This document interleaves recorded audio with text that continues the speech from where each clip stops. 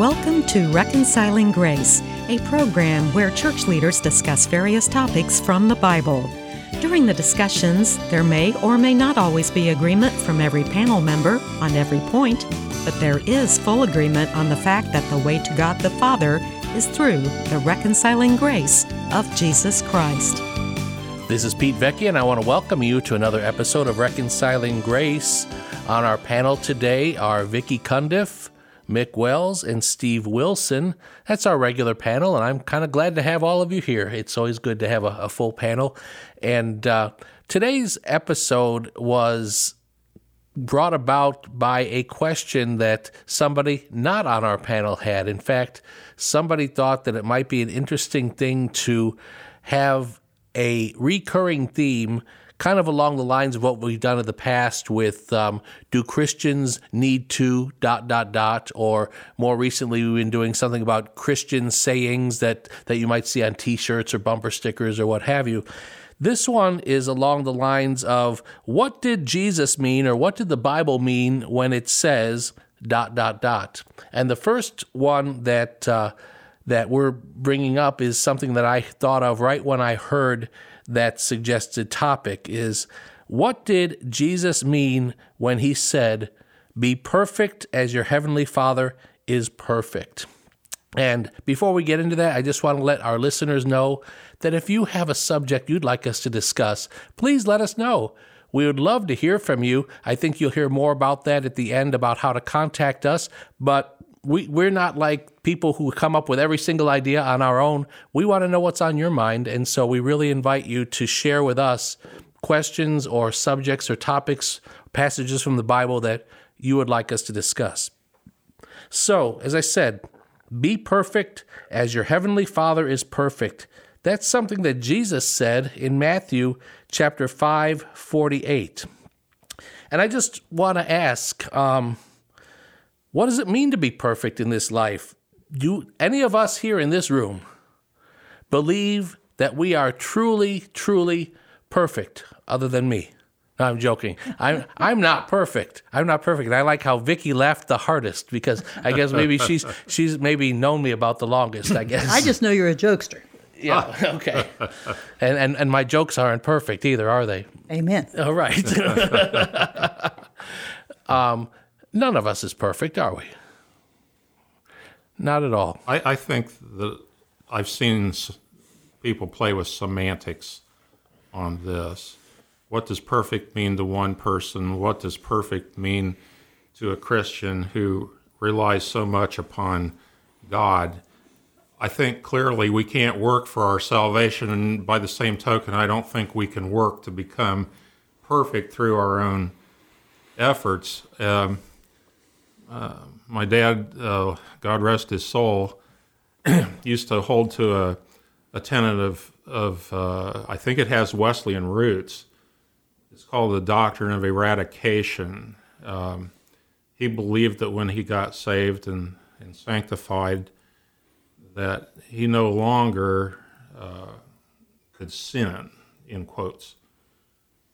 I said, well, you're not perfect, Dad. He'll admit that. He would have, but he said, I don't sin, I make mistakes. To me, that's semantics. I think the scripture clearly indicates that despite all we do to please God and to, we'll never be perfect. I think of John speaking to fellow Christians.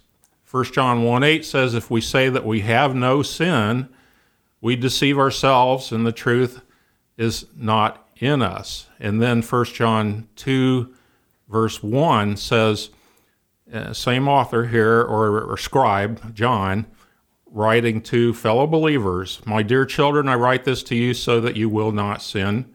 But if anybody does sin, it's acknowledging it's possible.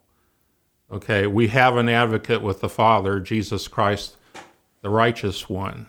So I see the whole thing in terms of perfection as kind of talking about sanctification, which I believe is progressive, because there wasn't any point in my life so far that I feel like I've been either made perfect or are perfectly obedient to what God wants in my life on various levels.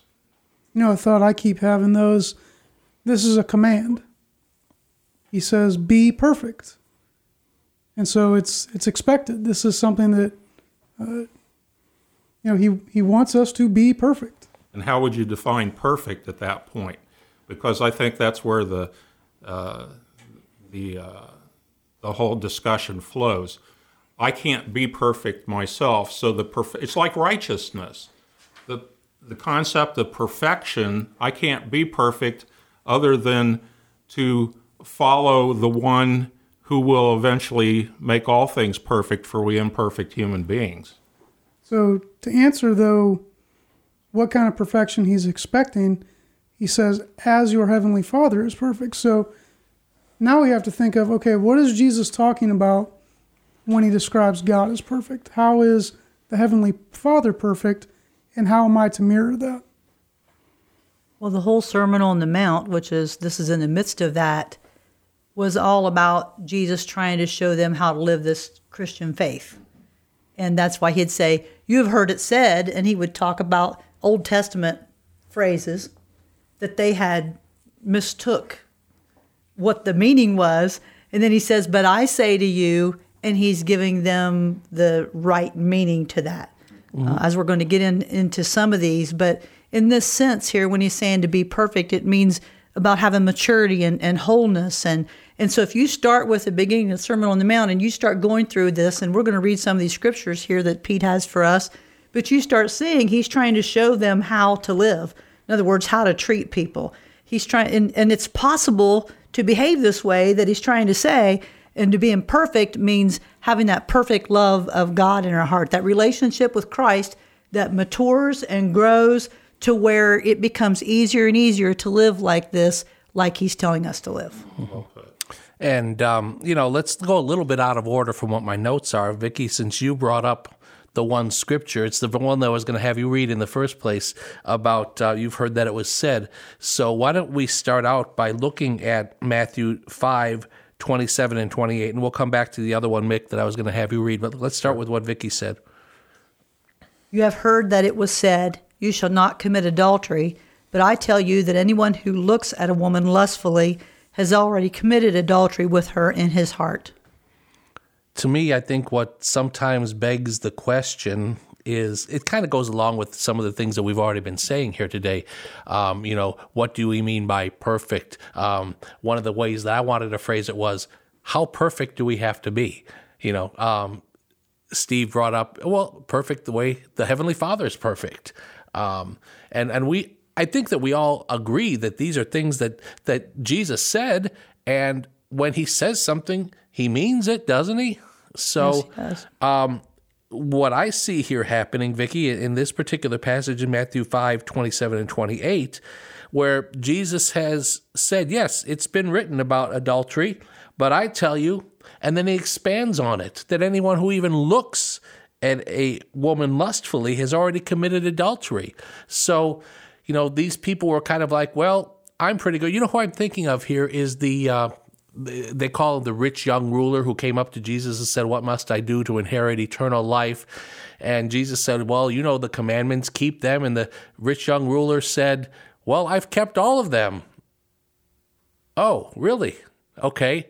But according to whose standard? Was it God's standard, or was it this man's own standard, or was it the standard of the rabbis, the Pharisees, the Sadducees, whoever were the teachers of that day? So let's look at a few other things that Jesus said here in Matthew chapter 5. So, Mick, would you read for us? If we just back up to that just for a moment. Oh, yeah. That scripture from the one on adultery. I think, again, Jesus is trying to talk with us about how to treat people. Okay, so I didn't go out and commit that act of adultery, but I just openly looked at that woman, lusting after her. I whistled, I called out to her, I did all, when you think about it in that sense, what kind of value are we trying to show to that person? So it's an inner thing, but it's also about how to treat someone else as well. Sure. So obviously, if you do that kind of stuff that you just mentioned, you're not being perfect. Right. You're not being the way that the Heavenly Father is. Yeah. So, All right. Well, anyway, let's go on to what I was going to go on to is with Mick, if you would read verses 20 and 22 from Matthew chapter 5. For I tell you that unless your righteousness surpasses that of the Pharisees and the teachers of the law, you will certainly not enter the kingdom of heaven. You've heard that it was said to the people long ago, you shall not murder, and anyone who murders will be subject to judgment. But I tell you that anyone who is angry with a brother or sister will be subject to judgment. Again, anyone who says to a brother or sister, Raka, is answerable to the court, and anyone who says, you fool, will be in danger of the fire of hell. How perfect does Jesus want us to be there?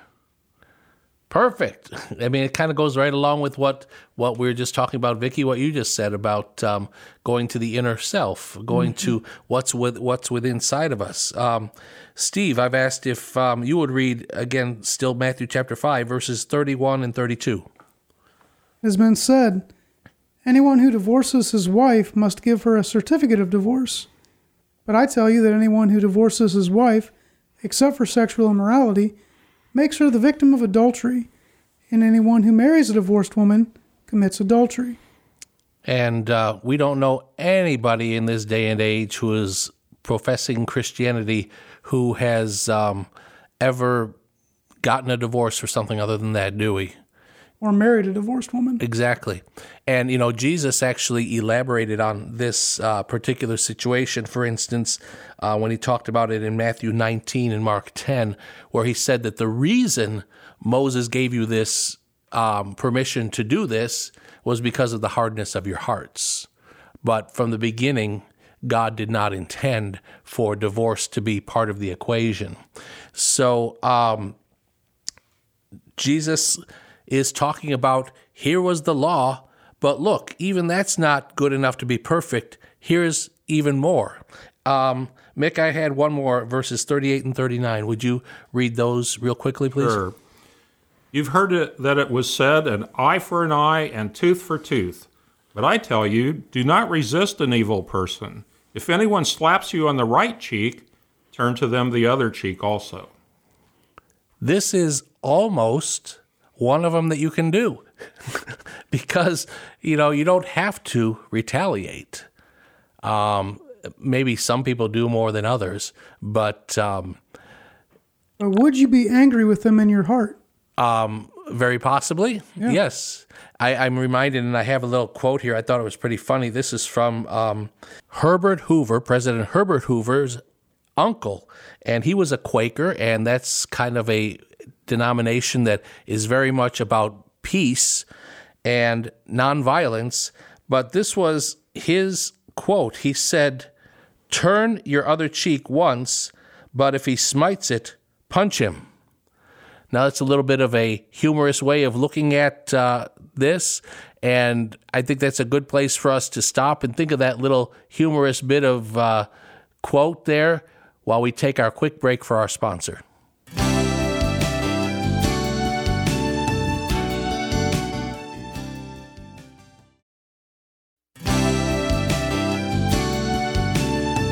And we're back with Reconciling Grace, talking about the topic, what did Jesus mean when he said, "Be perfect as your heavenly Father is perfect"? And we've just gotten done reading several passages from Matthew chapter 5 that explain how Jesus said, well, this is how the law has been interpreted, but I'm telling you, and then Jesus expands on it to make it even more difficult to be able to follow the law perfectly. And the question I have is, who can live up to that? Is it you, Steve? Can you live up to that? No, sir, I cannot. I don't think any of us can. Maybe Bob can. He's back there behind the glass, so he doesn't have to talk about it. But I'll just venture a guess that Bob can't live up to it either. I know I can't. None of us can. That's the truth. Nobody can live up to that standard. So, according to God's standards, nobody is perfect. But you know what this points out to me? That everybody, and I mean everybody, needs a Savior. And sometimes I really believe that this is how Jesus was describing it. It's like, look, if you want to do it on your own, you have to follow it this well. But if you can't, knowing that nobody can, follow me. I'm going to provide a better way for you. Now, this doesn't mean that you ignore all these things. He's showing how God wants us to live. You know, Pete, I found it interesting, and I agree that none of us can live up to a standard of perfection. But a couple verses there we looked at where it was talking about what I'll call thought crimes. And trying to deal with that, that's probably one of the hardest things for me to deal with on a number of levels. I was so appreciative of finding the verse in Scripture. Paul told the church at Corinth in 2 Corinthians 10:5, he spoke of, and I'll paraphrase it here, taking captive every thought to make it obedient to Christ. I don't think I can do that.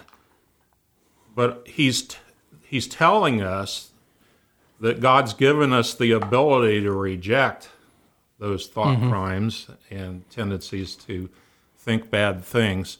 So I was encouraged by that, not in the sense that I'm going to be made perfect by taking captive every thought, but that's a tool that God gives me to show my dedication in obedience to Him. Right. So I would put it, Mick, going off what you said, Jesus says, if you look at a woman lustfully, it's the same as committing adultery.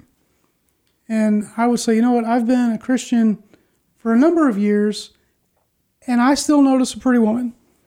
Sometimes the not so pretty women. I still notice those too. But I don't have to dwell on those thoughts. Right.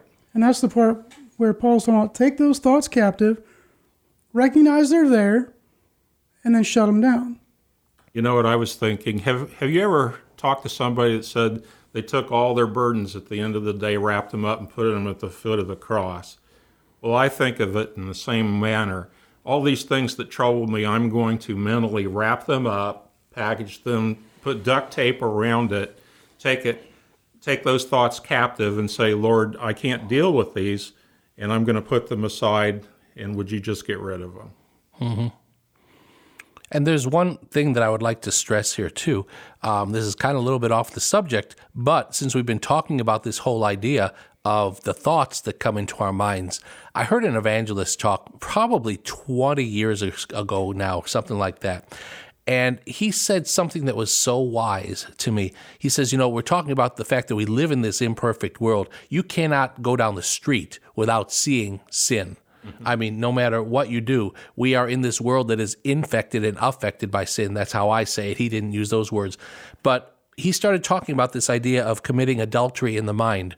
And he said the way that he came to understand it is this. We cannot control every single thought that comes into our minds. And just because you have a thought doesn't mean that you have sinned. However, he said he believed what adultery of the mind is this, that if you start thinking about yourself and how if the opportunity were to arise for you to be able to follow through with this thought, that you would take it, then you've committed adultery of the mind. So, in other words, it has to do with kind of, Mick, what you were talking about with the dwelling on it, or how you say, you know, bundle it up and put it at the feet of the cross. Or at the foot of the cross. There's only one foot, not feet of the cross. I guess the cross may have been a couple of feet wide. I don't know. That was really, really, really bad and really off the subject. But the point being that it's important, I think, for our listeners to know that not every single thought that comes into their minds or comes into our minds is meaning that we're sinning. But we're not perfect. We still do need a Savior. And so I'd like us to look at a couple other scriptures, actually 3 other scriptures. Steve, would you read for us Romans chapter 3, verse 20? Therefore, no one will be declared righteous in God's sight by works of the law. Rather, through the law, we become conscious of our sin. We become conscious of our sin through the law, but the law itself does not make us perfect. Following the law doesn't make us perfect. We're not perfect. We're not going to attain perfection that way. Vicki, would you read for us Galatians chapter 3, verse 11? Clearly, no one who relies on the law is justified before God, because the righteous will live by faith. So again, here we see that the law is not going to justify anybody. We're going to live by faith, and that faith is in the fact that the Son of God died for us to forgive our sins, and that it's through our relationship with Him that He has reconciled us to God the Father. So again, I'm not saying don't try to follow these things that Jesus is saying, but we may not live up to that, but it's not whether or not we live up to it, it's whether or not we believe in Jesus, whether or not we have Him as the Lord and Savior of our lives. And Mick, would you read for us Galatians 2, verses 19 and 20? The word says, "For through the law I died to the law, so that I might live for God. I have been crucified with Christ, and I no longer live, but Christ lives in me. The life I now live in the body, I live by faith in the Son of God, who loved me and gave Himself for me." By faith, we live for God. Christ lives in me. It's not the law that I'm serving, it's God that I am serving through Jesus Christ, because I have died to the law. Also, that saying that I have been crucified with Christ means that I have died to myself, to my own selfish will and desires. So it's not about did I follow this thing perfectly? Did I follow it so perfectly that I never thought a lustful thought in my life? I never was so angry with my brother or that I called him "you fool" or whatever. It's about the relationship between myself and the Father through Jesus Christ. So yet Jesus said to be perfect as our Heavenly Father is perfect. So what does it mean to be perfect? Well, I looked up the Greek, and I've known this word for years and years. And in the Greek, I guess the best way to pronounce it would be teleos. Would that be correct, Steve? You had more Greek classes than I did. Teleos? Teleos? Yes. And the definition there is having reached its end, complete, or perfect. And when you're using it as a perfect, it says complete in all its parts, full grown, and of full age, or especially of the completeness of a Christian character. And that's all from Strong's Concordance that tells us that's what that word means. Now, what does it mean to be perfect then? How can I describe this? Let me ask a question here. We don't use pencils much anymore. We use pens, or actually we use computers. It's going to be to the point where people aren't even going to know how to write anymore. People don't even write cursive.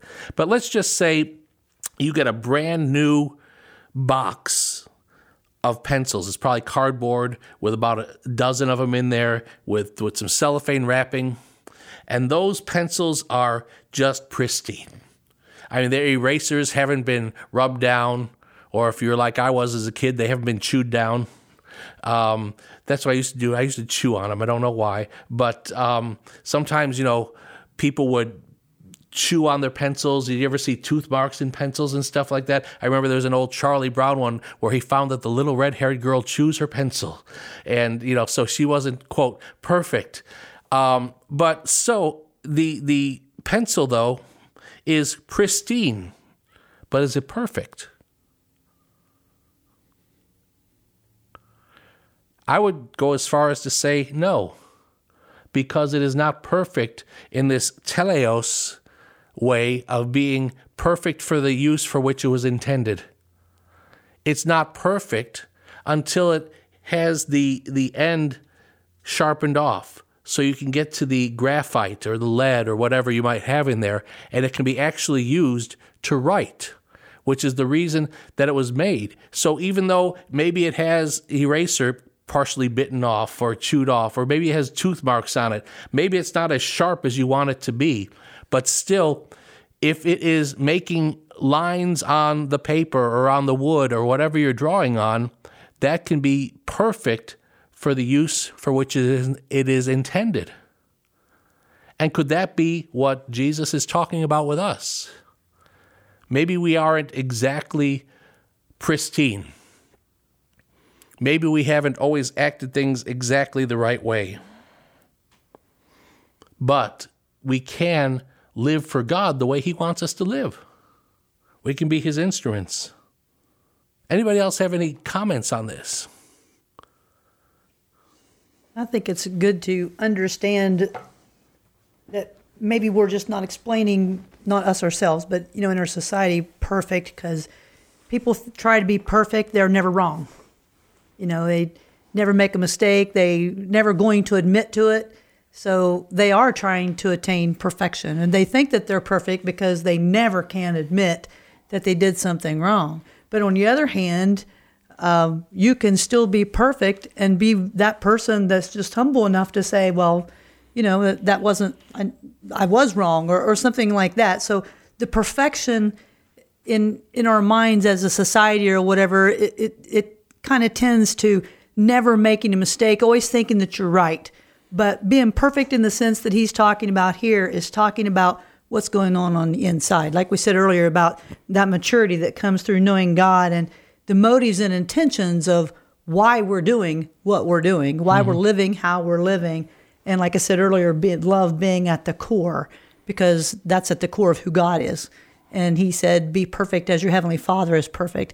Love people, treat them with respect, treat them with kindness, be good to them. That's what I think that he's talking about being perfect here, is being perfect in the sense of what kind of person are we going to be to other people. And I think one of the other ways that, Vicki, I just thought of this as you were talking about this, you're talking about how the world will tell us about our imperfections. I think that there are people who are self-appointed fault finders, and they will point out every single thing you do wrong. I mean, how often have I seen it, like, for instance, on Facebook, somebody misspells a word, and, they might have this great thing that they're really talking about, really deep, and somebody said, you misspelled the word such and such, and really, I mean, unfortunately, this is kind of like how I grew up being criticized that way, to the point where I have had to personally deal with the fact that I don't like it when I make any kind of mistake at all, because it was always, it seemed, pointed out to me. I could have done a 99% good job and somebody would have pointed out the 1%. And what I have found is that to be Christ-like, to bring this back to what you were saying, Vicki, is in my life, I have had to learn to not be that critical person, especially when it comes to treating other people that way. There's too many armchair quarterbacks. They want to wait till after the fact, and then they want to look and point out everything that you did or everything that you said. Exactly. So, well, we have about 1 minute left, and I just want to hope that people will realize that this whole thing about being perfect, as our Heavenly Father is perfect, is pointing to Jesus. It's pointing to the fact that we need a Savior. It's pointing to the fact that Jesus died on the cross to reconcile us to God the Father. It's like that story I've heard, well, how can I live to this perfection? How can I attain God? How can I be perfect and get into heaven? You can't. You have to rely on Jesus. And that's how we're going to walk into heaven, is relying on Jesus. So we are just about out of time. So for Vicki Cundiff, for Mick Wells, and Steve Wilson, this is Pete Vecchi. Thank you for joining us again for Reconciling Grace. This has been Reconciling Grace. If you have a comment or a question for our panel, or if you would like to invite one or more of our panelists to share with your church or group, please send an email to rg@faithandfriendsradio.com. And thank you for listening to Reconciling Grace.